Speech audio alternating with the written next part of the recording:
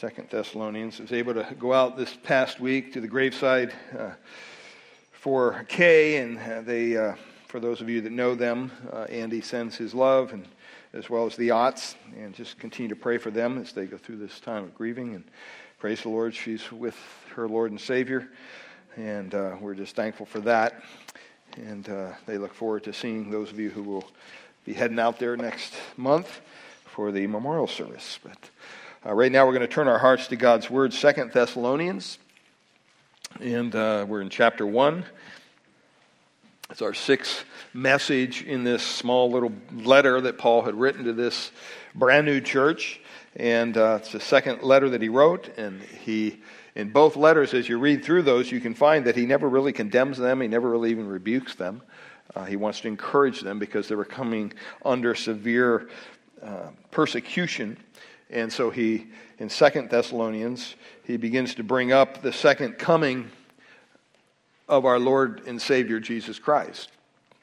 And he wants us to understand that even though God is a God of love, we would agree with that, He's also a holy God, He's also a just God, He's a righteous God.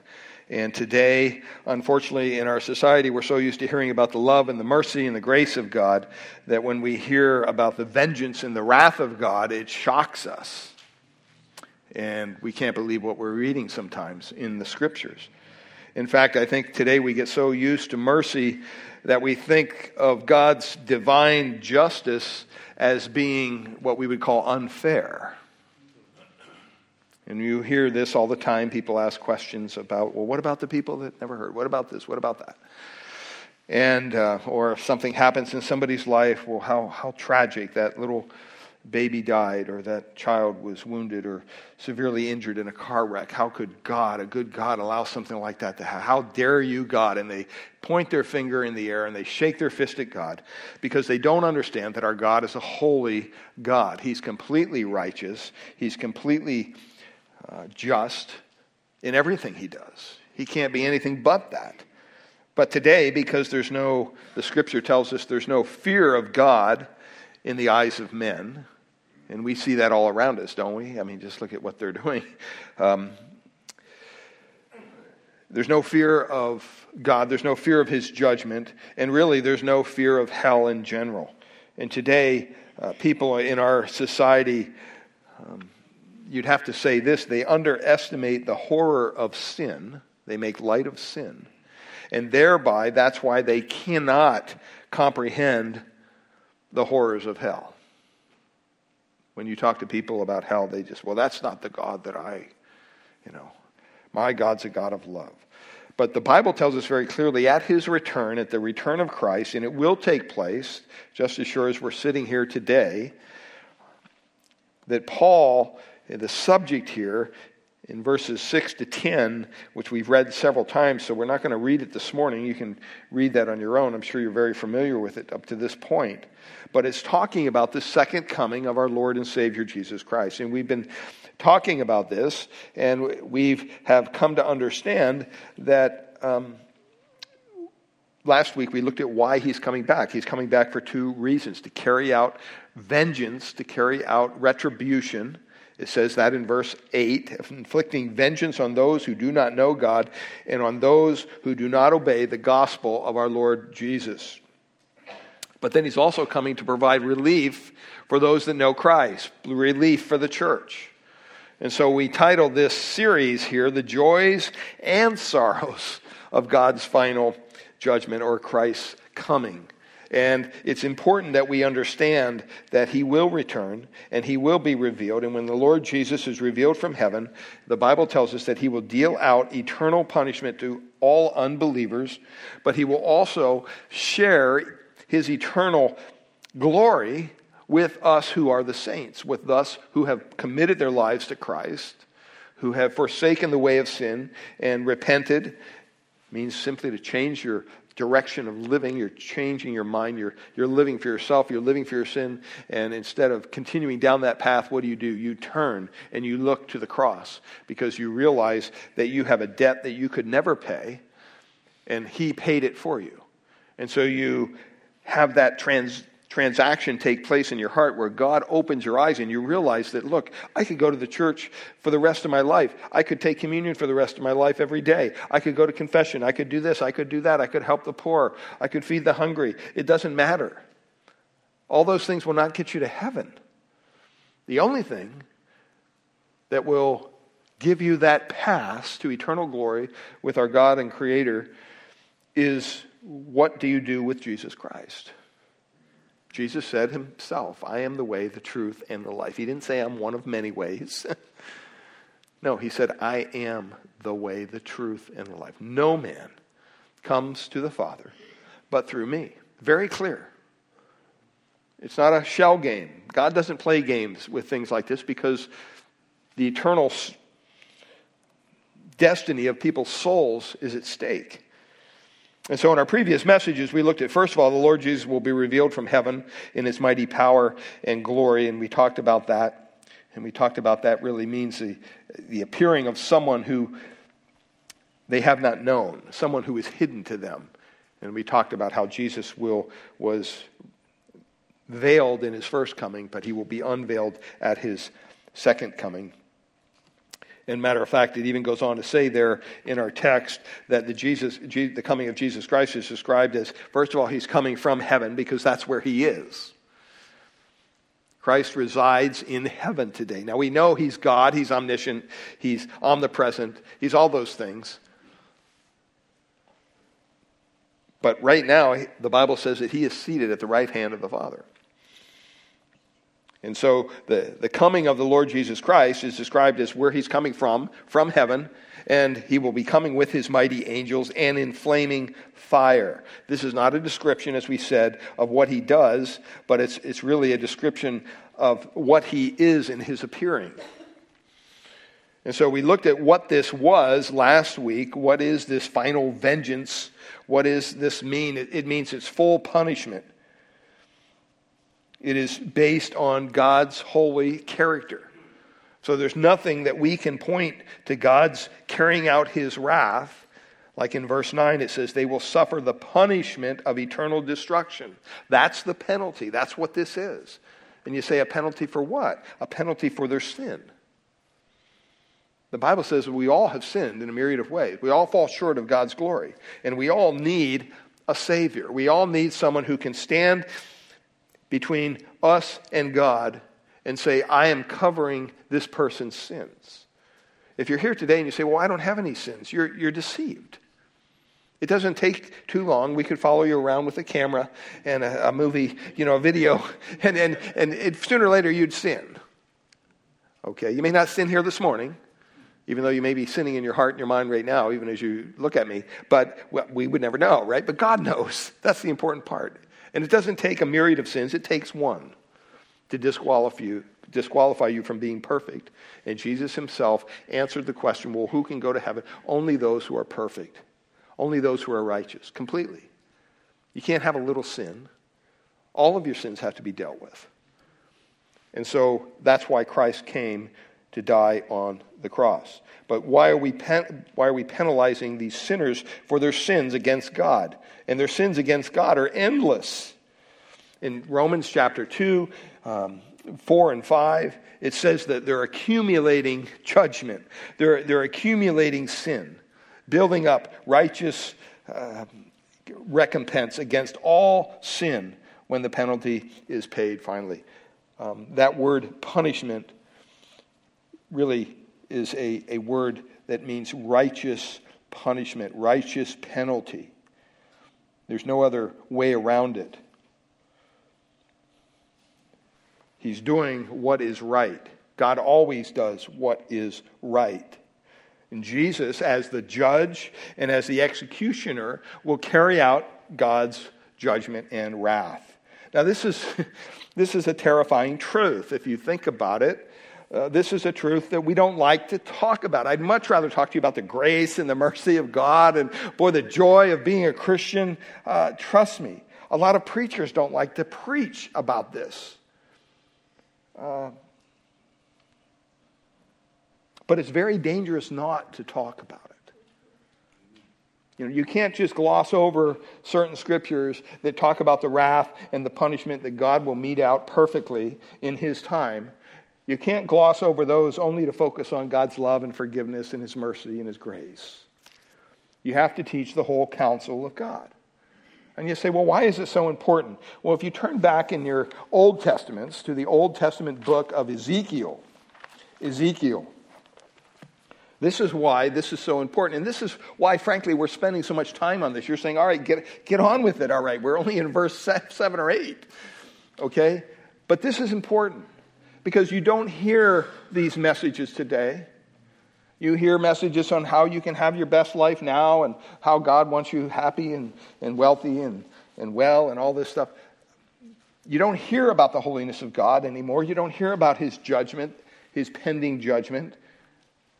And I think that there's going to be a lot of people who are held account, who are pastors and teachers and even Christians who are not sharing this information with people. And the reason I say that, look at Ezekiel chapter 33. All the way in the Old Testament there. It's very dangerous not to talk about these characteristics of God. God speaks to Ezekiel chapter 33. Look at what he says in verse 6 there. But if the watchman is someone who is, the cities back then were surrounded by walls. There were a defense mechanism. And there'd be usually one or two gates that were closed because they didn't want marauders coming into their cities. And so you would put watchmen on the walls, these high walls of the city. And being a watchman, you could see for miles.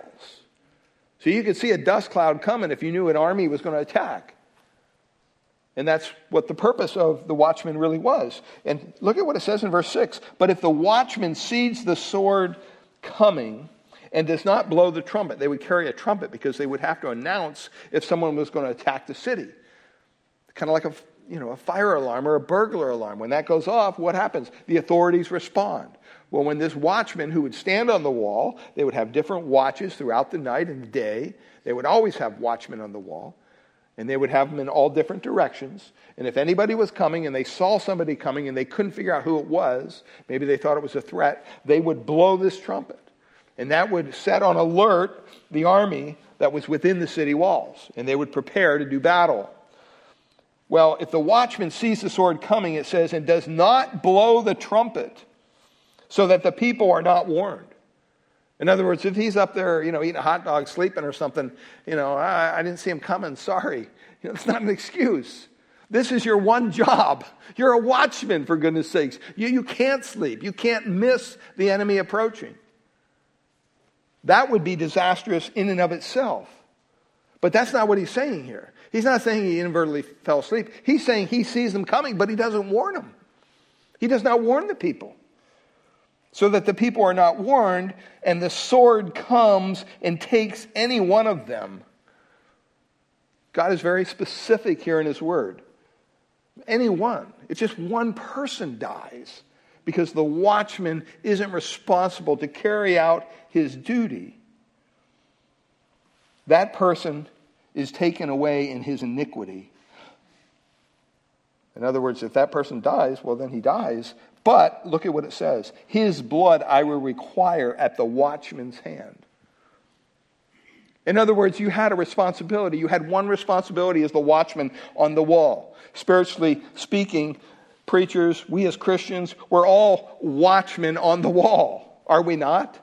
God has opened our eyes to the truth of the gospel. We understand that Christ is coming. There's a pending judgment. There's a pending wrath from a holy God that's going to fall upon this world one day. And half the church is watching it. And it's not that the church fell asleep. They're wide awake. And they see the enemy coming. They know what's going to happen. But they're unwilling to share that information with people. The reason being, maybe they might be offended by it. Maybe they're asleep and he doesn't want to blow his trumpet and wake everybody up. It'd be an inconvenient truth to have at 2 a.m. But what's worse, you die because the watchman's not willing to tell you? Look at what he says in verse 7. So you, son of man, that's kind of the title for Ezekiel, I have made a watchman for the house of Israel. In other words, Ezekiel, you're to watch out for Israel. Whenever you hear a word from my mouth, you shall give them warning from me. Notice, Ezekiel was a representative of God's truth, of God himself. That's what we are, believers. That's what we are, Christians. We are called to be in this world, to be salt, to be light. We're called to be what? Representatives of who? Of the Lord Jesus Christ. We're not to hide in our churches with the doors closed. Oh, the world, we got to keep it out. No. People get this so confused sometimes when it talks about, in the gates of Hades will not prevail against the church that God has established. The idea is that not that they won't come in. The idea is that Hades can't keep the church confined. Because we know the truth.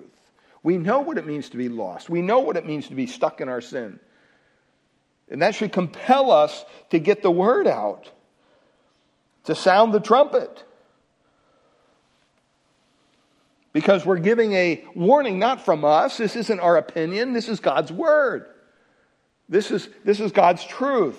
And so he says in verse 8 of Ezekiel 33, if I say to the wicked, O wicked one, you shall surely die, and you do not speak to warn the wicked to turn from his way, that wicked person shall die in his iniquity. But look, but his blood I will require at your hand. But if you warn the wicked to turn from his way, and he does not turn from his way, in other words, he doesn't listen to you. You're trying to warn people. You're out there trying to tell people about God's pending wrath and the salvation that he offers freely through Christ. But he doesn't turn from his way. That person shall die in his iniquity, just like the other person, but you will have delivered your soul. Wow. That's very serious, my friends. That's not something we should just kind of put on the back burner in the back shelf. If we are not warning sinners, then this scripture says their blood will be on our hands. Now, what does that mean? It doesn't mean you're going to lose your salvation. It doesn't mean that. That could never happen. But it does mean that there's a responsibility that we're to be fulfilling. And if we're not fulfilling that responsibility as watchmen on the wall, as we're not sharing the gospel, as we're not telling people about the pending wrath of God that's going to fall on this world, and pointing them to Christ and Christ alone for their salvation, if we're not doing that, we could come into serious discipline, my friends, from the Lord. It may even cost you your life. This is how serious this is. And yet, back to 2 Thessalonians, how common it is, really, for us, even as a church, to speak about these kind of things. I don't like to talk about this. I'd rather talk about something else that's a lot more lighthearted.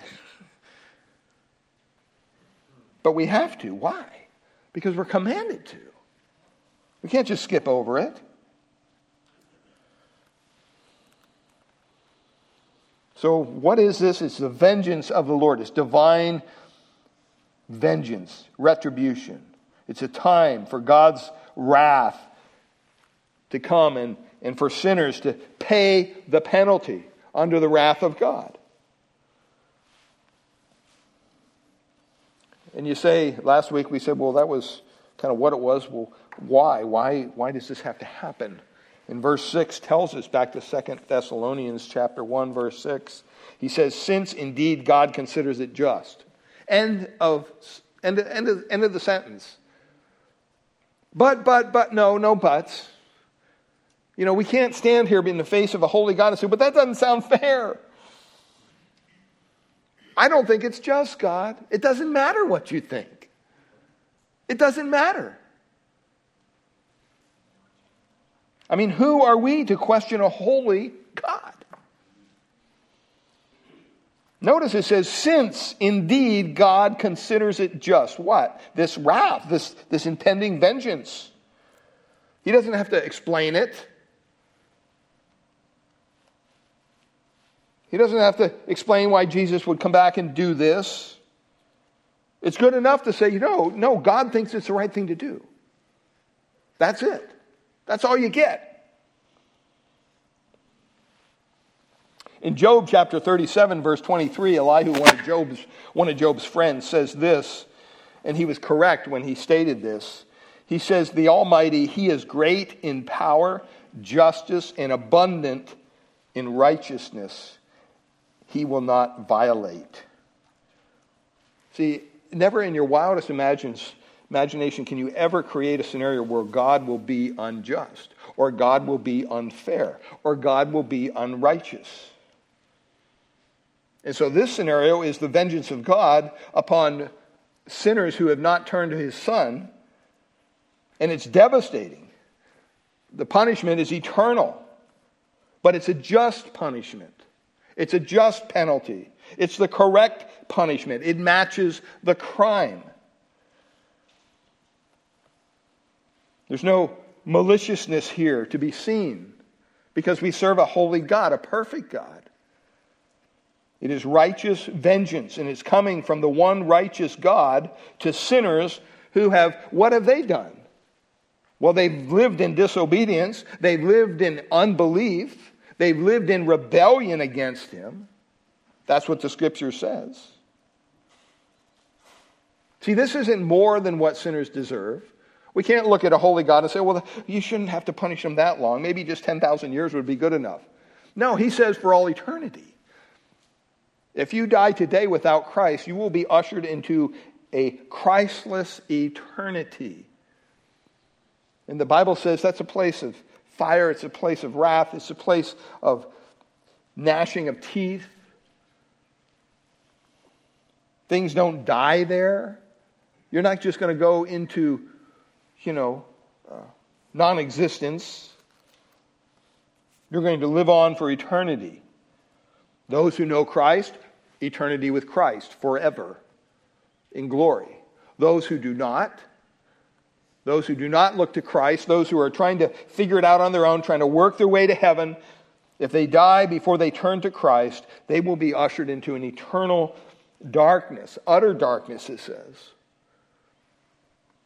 for all eternity. And we can't say that's not fair. Like I said earlier, we have the underestimation in our own minds of the horror of sin. We think that somehow when we sin, God looks lightly on it. Somehow, I didn't really hurt anybody. I know the Bible says I shouldn't be doing this, but, kind of kept it to myself. I compartmentalized it. We like to do that today with our sins. And we downplay the idea that that's an affront to a holy God. We play games with it. We underestimate the horror of sin, and therefore we cannot even begin to comprehend how horrible hell will be one day. And because of that, the church just kind of lays back in the armchairs of grace, saying, I'm a Calvinist, so I think God's going to take care of it. I don't have to do anything. No. That's not what the Bible teaches. The Bible teaches that God is sovereign in our salvation.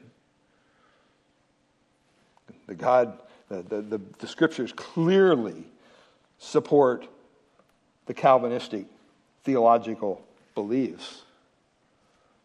But don't you dare use that as an excuse to not share Christ with someone who's on their way to a place of eternal fire and torment. Revelation 19:2 says the judgments of God are true and righteous. There's no capacity in Him to be unjust or to be unfair. Verse 6 says, since indeed God considers it just. It's just that simple. That's just the point. He doesn't have to explain Himself. We ought to have that very clearly cemented in our minds. This is certain. This is right. This is true. This is only just. that God does this. In fact, you could say it's the only righteous way to deal with those who have sinned against God. It's the only righteous way. And the Scriptures emphasize over and over the absolute righteousness of God in final judgment. And the righteousness of Christ is what? He is the judge that will carry out the judgment of God. In this, what will be a very public judgment before the whole universe of men and of angels, there won't be one person, mind you, that raises their hand and says, God, you're not fair. This isn't right. They won't be able to at that point. Because God is holy. He is righteous in acquitting believers because of their sins that were paid by the death of Christ on the cross, and they put their faith and trust in Christ, and so He acquitted their sins. He forgave them. You can't say, well, that's not fair that you forgive them, but you don't forgive them. No.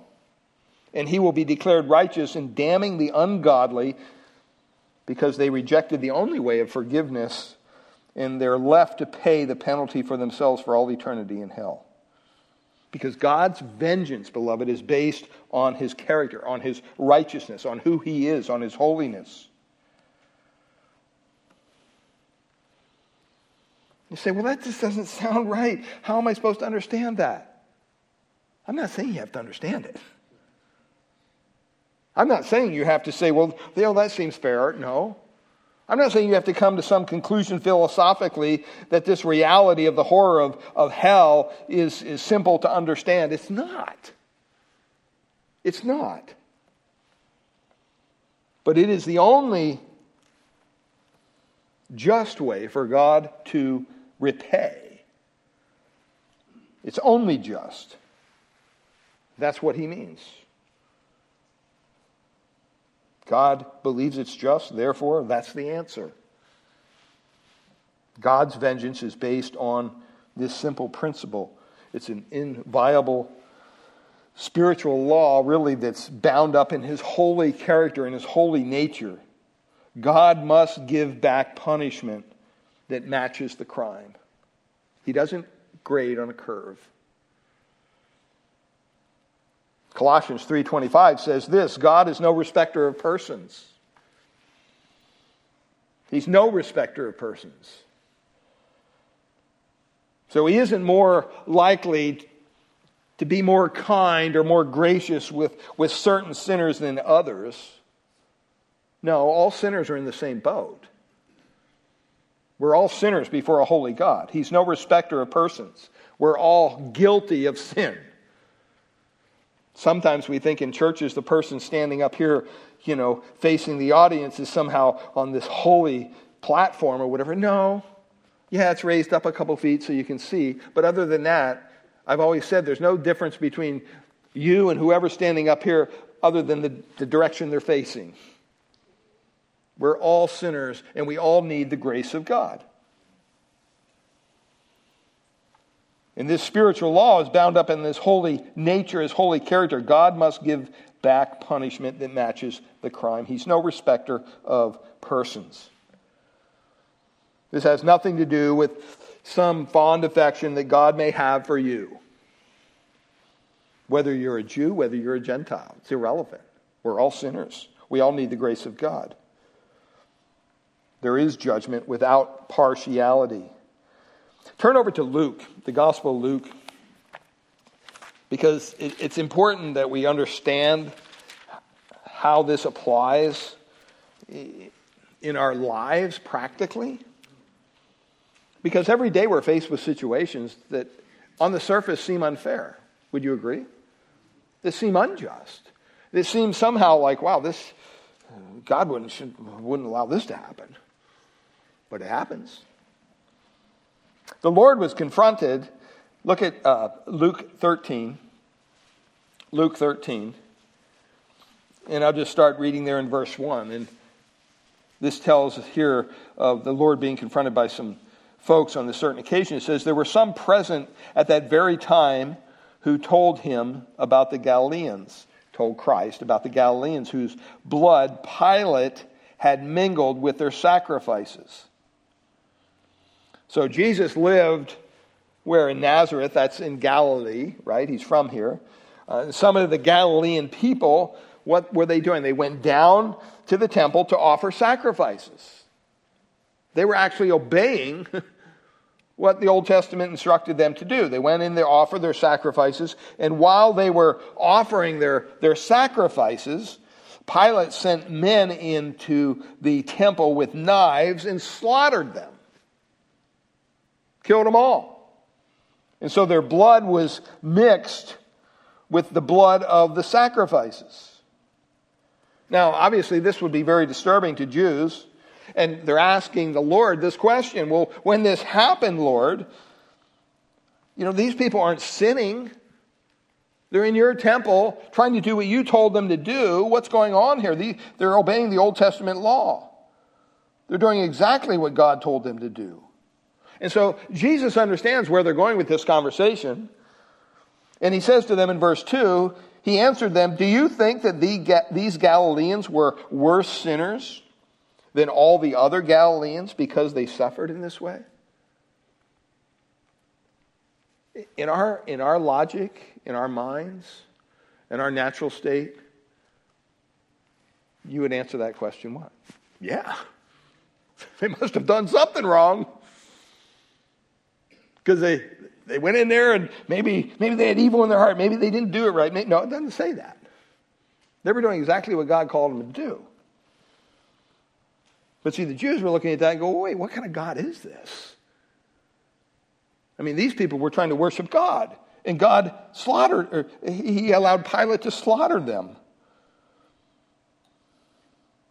They must have done something horrible for God to allow Pilate's soldiers to slice them to death. See, this isn't too far from how we think in the church. We hear of a brother or sister who, they went to the doctor and they got some horrible disease or some prognosis that's not too good. Where do we go? Well, I wonder what they're doing. Their spiritual life in private. I mean, that's how we think. Or someone loses a loved one. I wonder what they must not be living for the Lord. Look at how God is. Because we're so focused on blessing all the time. 24/7, 365 days a year. That's what we think about because that's what people are telling us. But in reality, bad things happen in our lives. Do you understand where this affects how we view God? Well, how do you view God when something horrible happens in your life? Do you look up into the heavens and shake your fist at God and say, how dare you? If you do, you do not understand the holy nature of God. Especially as one of his children. And I would say Christians are the worst at this.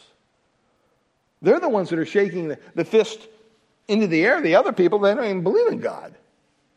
But it's the Christians who sacrifice and give and serve, and then something bad happens in their life, and, oh, God, what are you doing? You must have lost control. Something's going haywire in heaven. Look at the trials I'm going through. See, we don't for a second begin to believe that, no, God knows what we're going through, and God has actually allowed them to happen in our lives, and they're happening for his express holy purpose. That's a hard truth, but that is truth. And he has a purpose. And so he's answering these people, and he says, do you think these Galileans were worse sinners because this happened to them? Look at what he says. In verse 3, he answers his own question, by the way. Jesus says, no, I tell you, but unless you repent, you will all likewise perish. No respecter of persons here.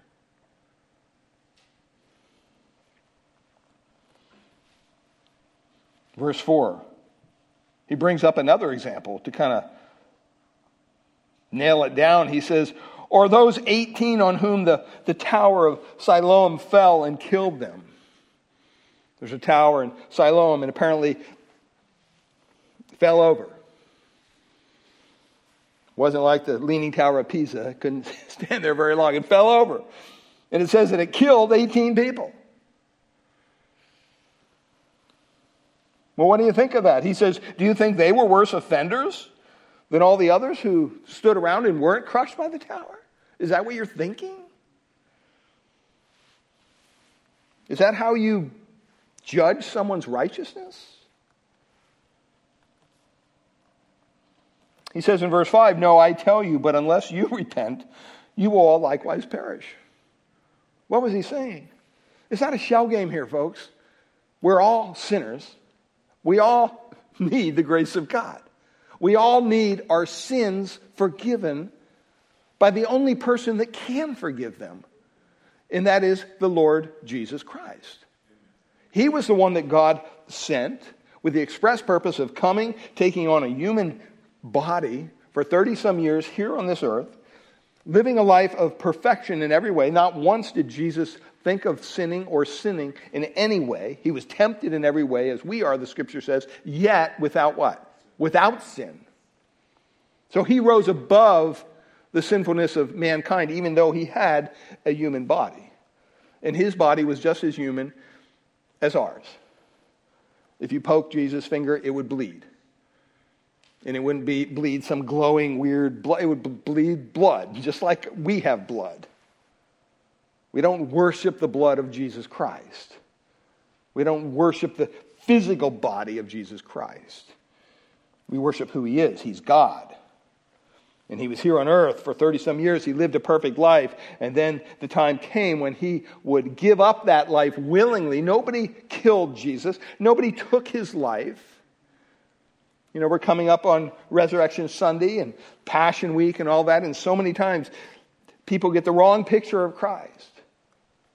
They go through Passion Week feeling sorry for poor Jesus who got taken advantage of. And, he was betrayed by one of his guys and he ended up on a cross. He didn't do anything, the poor guy. No. That is the very express purpose he came. He came for that day to hang on that cross for our sins, for your sins, for my sins, for the sins of all those who would put their faith, their trust in Christ. And when you do that, God is able to forgive your sin. And the reason we know it's true is because the Bible says that after they took him down from the cross, it says they put him in a grave, put him in a tomb, wrapped him up for burial. And guess what happened? The third day they came back. He wasn't there. He rose from the dead. You don't go to Jesus' grave burial place anymore. The tomb you can visit, but it's empty. All the other religions of the world have their leader in the tomb and their bones are still there. Their bodies are still there. Doesn't matter who it is. But Christ is the sole one who raised from the dead. Victorious, it says, over sin and death. And that is God kind of cashing the check. That's God saying, hey, you doubt that this man who came and lived among you for 30-some years was who I said he was? He was my son? Well, guess what? I'm going to raise him from the dead. Just to prove to you that he's exactly who he said. And then he was around hundreds of people after he was raised from the dead. So this isn't some fanciful story. This is a very real, factual account of what happened. And we lose sight of the fact that the return of Christ, when he returns for his second coming, he won't be coming as the Savior of the world. He'll be coming as the judge to carry out the righteous, just judgment of God upon all those who would not repent, who would not turn from their sin to the Savior. This is the time of opportunity. This is the church age, the age of grace, you could say. God is allowing people, he's calling people to believe on him, to believe on his Son. And so he says, hey, these people who died, they weren't any different than you folks. Because everybody, the Bible says, is sinners. They're all sinners. And because there's an eternal, universal judgment that comes from a just God, a holy God, and it's a just punishment, it's a just penalty for rebellion against God, The Bible says early on, sin deserves death in hell. Man is not some helpless creature. He's not some careless victim. Man is a chosen, purposeful, premeditated sinner. And our hearts are rebellious against a holy God.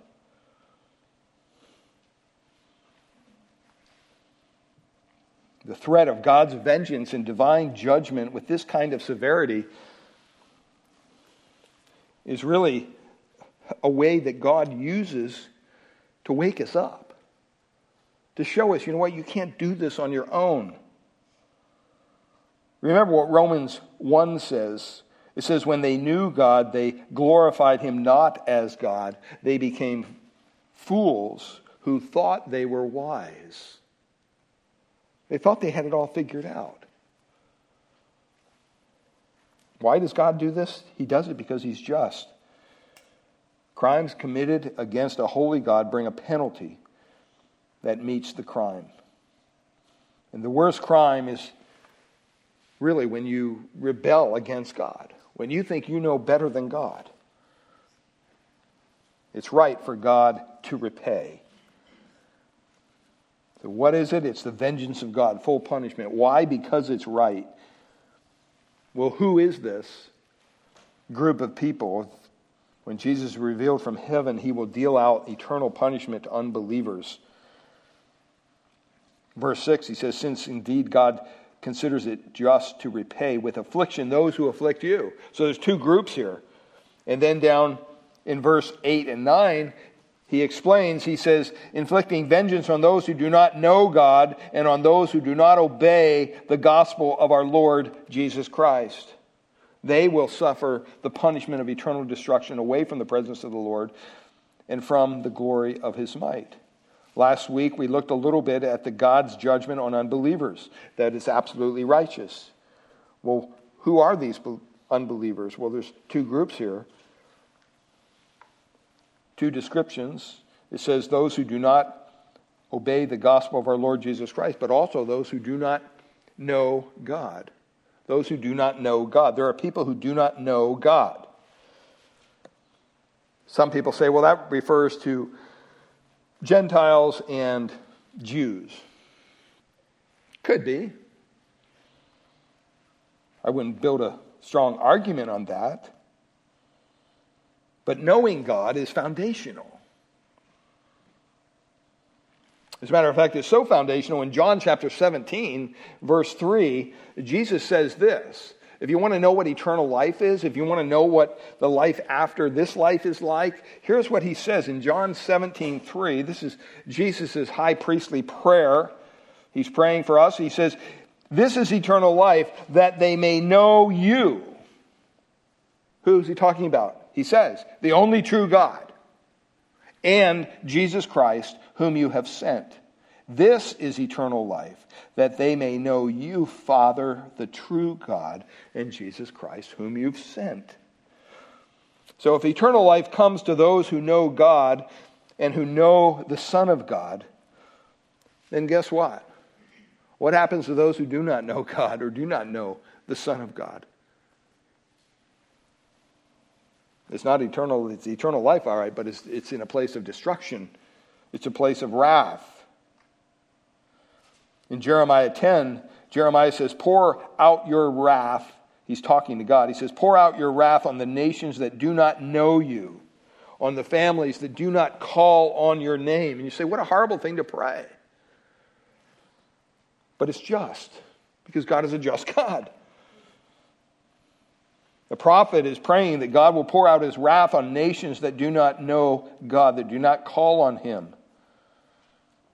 Now remember, Romans 1 tells us also, and we've read through this, we're not going to take time this morning, but the knowledge of God is available to everyone through creation. It says he's made it very plain. It doesn't take a rocket scientist to walk outside and look at all the beautiful creation that God has given us and say, well, I wonder where this stuff came from. It would take someone who has no sense to look at everything around us and conclude somehow that, well, it just came from nothing. out of the slime of the swamp. The whole teaching of evolution. I mean, talk about a step of faith. That's not science. That borders on the ridiculous. And so Romans 1 says the knowledge of God was available to everyone. So this is not unfair what God is doing here. That's why the wrath is revealed from heaven against all ungodliness and unrighteousness of men who hold the truth of righteousness, who reject the truth. They hold it down. They suppress the truth. And Paul says they're without excuse because the truth was available through reason, through creation, through the moral law written in our hearts. There was enough. There was enough that God revealed rationally to the universe as a whole and morally in their heart and even through creation to lead even a pagan in the direction of God. They still have to come through Christ. They still have to bring, but you know what? It's important that you understand that when God gives people light, if they respond to the light, He gives them more light.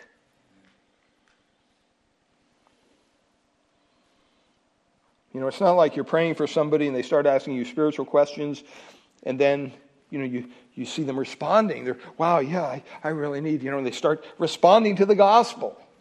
Maybe they're not saved yet.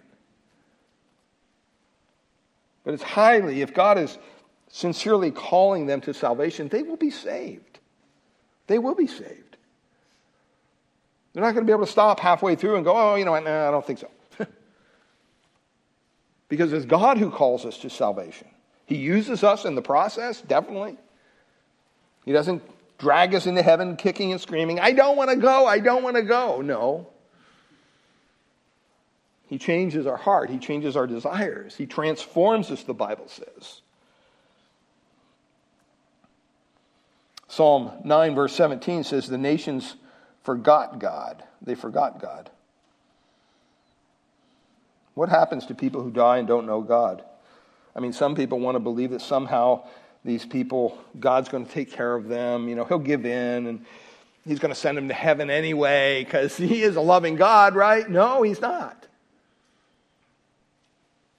He's not going to send them to heaven anyway. He cannot do that. Vengeance comes to those, it says, who do not know God. Which ought to be a good reminder for us, just to conclude here, to think, how often do we proclaim the gospel?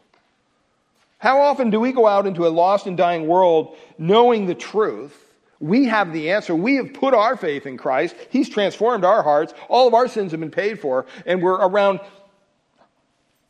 multiple hundreds of people probably weekly that do not know Christ. And we never, ever even bring it up. We never even mention it. This should convict our hearts. This is how urgent it is for us to proclaim the gospel around the world. This is why we support missionaries. We don't support missionaries so, they go, they do our job. No. We're still called to reach out to the local community, to those around the church, to those of our neighbors, those at work, and share the gospel with them. Tell them the truth. Fulfill the great commission that God has entrusted us with. Because there's people all over the place, especially in our area, that do not know God. They do not want to obey the gospel. They don't know. So pending judgment is awaiting them. And we're on the wall and we see the judgment coming. And we're unwilling to even bring it up to them. Because, they may not like us anymore as a neighbor. Or they may not talk to us. That's their problem, not yours. It will be your problem if you don't fulfill that calling, as we've seen in Ezekiel.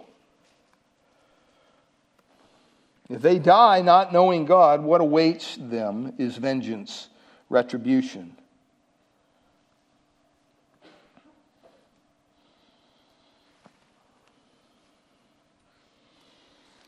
People today in the world, unfortunately, rather than following the reasoning that God has given us creation, they look around, rather than following the moral law that God has placed in all of our hearts, what do? They reject it, Romans 1 says. They don't want to hear God's truth. They suppress it, as we've mentioned about. They give themselves up to sexuality, homosexuality, and the Bible says that leads to a reprobate mind. And so, the foundation is knowing God. My question to you this morning, do you know God? Do you know God through the Lord Jesus Christ? Do you understand what it means to have a relationship with your God and your Creator? He wants to know you. He wants you to come to Him with your sin. You don't have to clean yourself up. That's not the purpose of this. You don't have to, sometimes people, I got to take a shower before I take a bath. You don't have to do that with God. He cleans the entire thing. He takes the whole package just the way you are. And that's how He took His disciples. That's how He took everybody. Is there a cost in following Christ? Oh, definitely. Most definitely. Because you're denying your own desire. You're denying yourself. You're denying your own beliefs. Thinking that somehow the harder you work and the more church you come to and the more communions or baptisms you do, somehow that's going to earn God credit and, you credit with God and you're going to be forgiven. No, there's only one way, and that is through His Son, the Lord Jesus Christ. I would expressly beg you, if you're here this morning and you have yet to put your faith, your trust in Christ, and Christ alone for the salvation of your soul, what are you waiting for? You could walk out of here and be hit by a truck and die. If you do not know Christ, you will be ushered into all of eternity in a place of hell. Forever and ever. There's no second chance after that. I know it's difficult to hear, but we need to understand this is not a game. This is very serious. I would call on you to turn to the Savior. Turn to the cross. Bring your sins to the cross, whatever they may be. God already knows what they are. Confess them. Say the same thing about your sins that God would say. These are an affront to your holy nature. These are wrong in your eye. Lord, help me. Forgive me of my sins. I'm going to give up. I'm going to stop trying to work out my own righteousness because I don't have any. Be willing to admit that. Father, we pray this morning that you would do the work that needs to be done in our hearts and in our lives. And Lord, these are not easy messages to preach nor to hear, I'm sure. But Father, they are what your word says, without a doubt. And Lord, we pray that you would do that work of calling those who have yet to put their faith, their trust in Christ and in Christ alone for their salvation. Lord, that even this morning, that you would break through all the clutter that's in people's hearts and minds, even now, and go right to their heart. Who is Jesus Christ to you personally? Is he just somebody you worship? Is he somebody you admire? The only way that Christ will be your passageway to heaven is if you understand that he is the way, the truth, and the life. No one comes to the Father but through him. And because of that, you put your whole being in his hands. You trust him fully and absolutely, completely with your eternal soul. For the forgiveness of your sins and the salvation of your soul, you trust Christ. You don't trust the church. You don't trust a pastor. You don't trust a relative or a priest. You trust the Lord Jesus Christ. Because the Bible says when you turn to him with a heart of repentance, with a heart that's broken over your sin, and you're willing to give those sins to him, to place them at the cross and say, Lord Jesus, forgive me. Forgive me. Help me in my sinful state to live for you.